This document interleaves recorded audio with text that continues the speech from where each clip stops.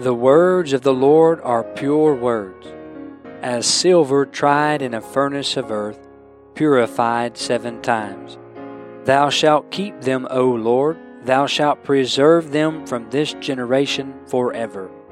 For as the rain cometh down, and the snow from heaven, and returneth not thither, but watereth the earth, and maketh it bring forth and bud, that it may give seed to the sower, and bread to the eater, so shall my word be that goeth forth out of my mouth. It shall not return unto me void, but it shall accomplish that which I please, and it shall prosper in the thing whereto I sent it. Welcome to another program with Truths to Live By, a ministry of Harriman Baptist Tabernacle in Harriman, Tennessee. You're listening to Brother Benjamin Cooley. I pray we would be a blessing to you today.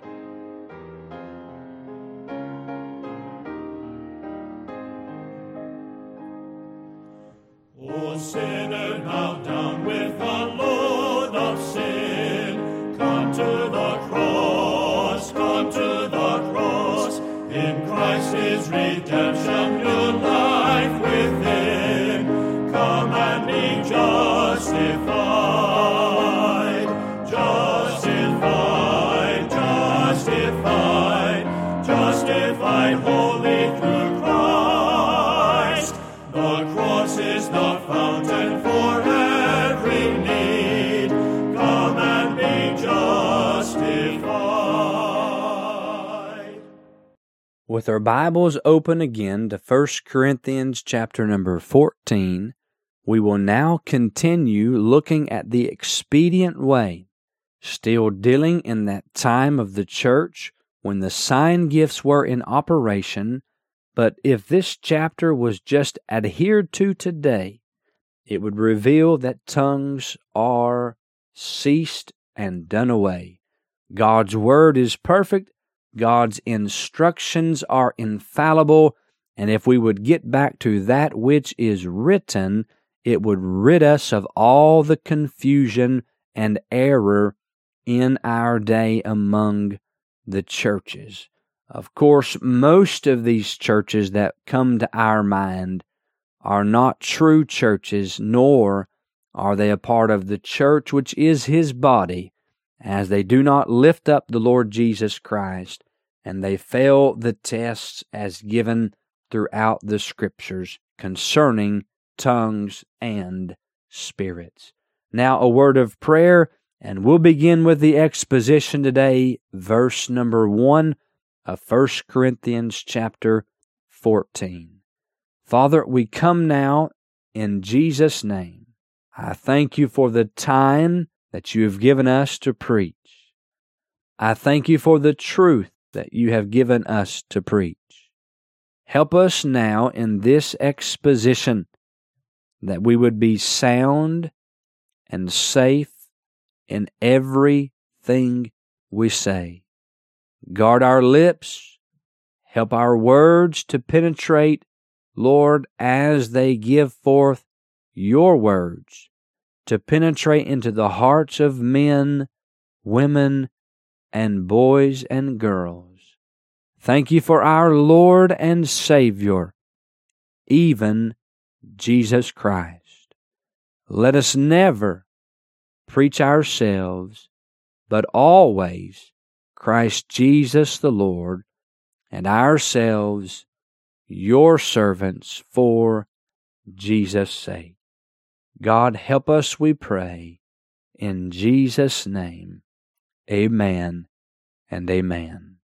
1 Corinthians 14, verse number 1. Follow after charity and desire spiritual gifts, but rather that ye may prophesy. Now, we have entitled this chapter The Expedient Way. The chapter opens with 3 exhortations in the first verse. First, follow charity. Second, desire spiritual gifts. Third, but rather that ye may prophesy, or desire the more that ye may prophesy. So we say then, and the chapter proves, as we will see later for sure, that the expedient way, that which is going to bring us along the best way to that desired destination, the expedient way in the early days is to prophesy.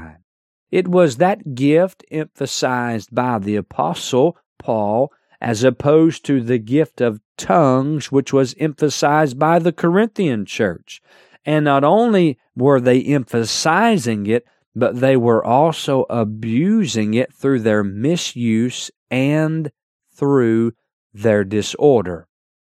Although at this time we do recognize that tongues had not yet ceased, and so Paul will close this chapter with these words, "Wherefore, brethren, covet to prophesy, and forbid not to speak with tongues. Let all things be done decently and in order." And so tongues were still in operation, tongues were still permissible. Paul did say, "Forbid not." But again, that verse is not for this moment in the sense that we are permitted to speak with tongues. Tongues have ceased. As you continue studying Paul's later epistles, there is no mention of tongues anywhere. So we consider now the expedient way of prophesying. God's man, the preacher Paul, compares it over and over and over in this chapter against speaking in tongues, and every time he emphasizes prophesy. Now, back to our text, we see in the first 25 verses of chapter 14 the saints' edification in the church. And then verses 26 through 40, we see what we call the saints' experience at the church. The saints' edification in the church, verses 1 through 25, and the saints' experience at the church, verses 26 through 40. Now, when I say at the church, I am not trying to emphasize a physical building, but I am emphasizing at the assembly, wherever the body of believers, the whole church, is gathered together, wherever the people of God have assembled as a body for the corporate worship of our God and Savior. That is what I mean when I say at the church. So, verses 1 through 5, in the saints' edification in the church, we see the emphasis upon the right pursuit. Verse 1, Paul guides the desires of the people. The first desire they should have is after charity, that excellent way that he just preached through in chapter 13. Their next or further desire they should have would be the spiritual gifts, so that they can minister to the Lord and minister in the body. Their fervent desire, though, should be to prophesy.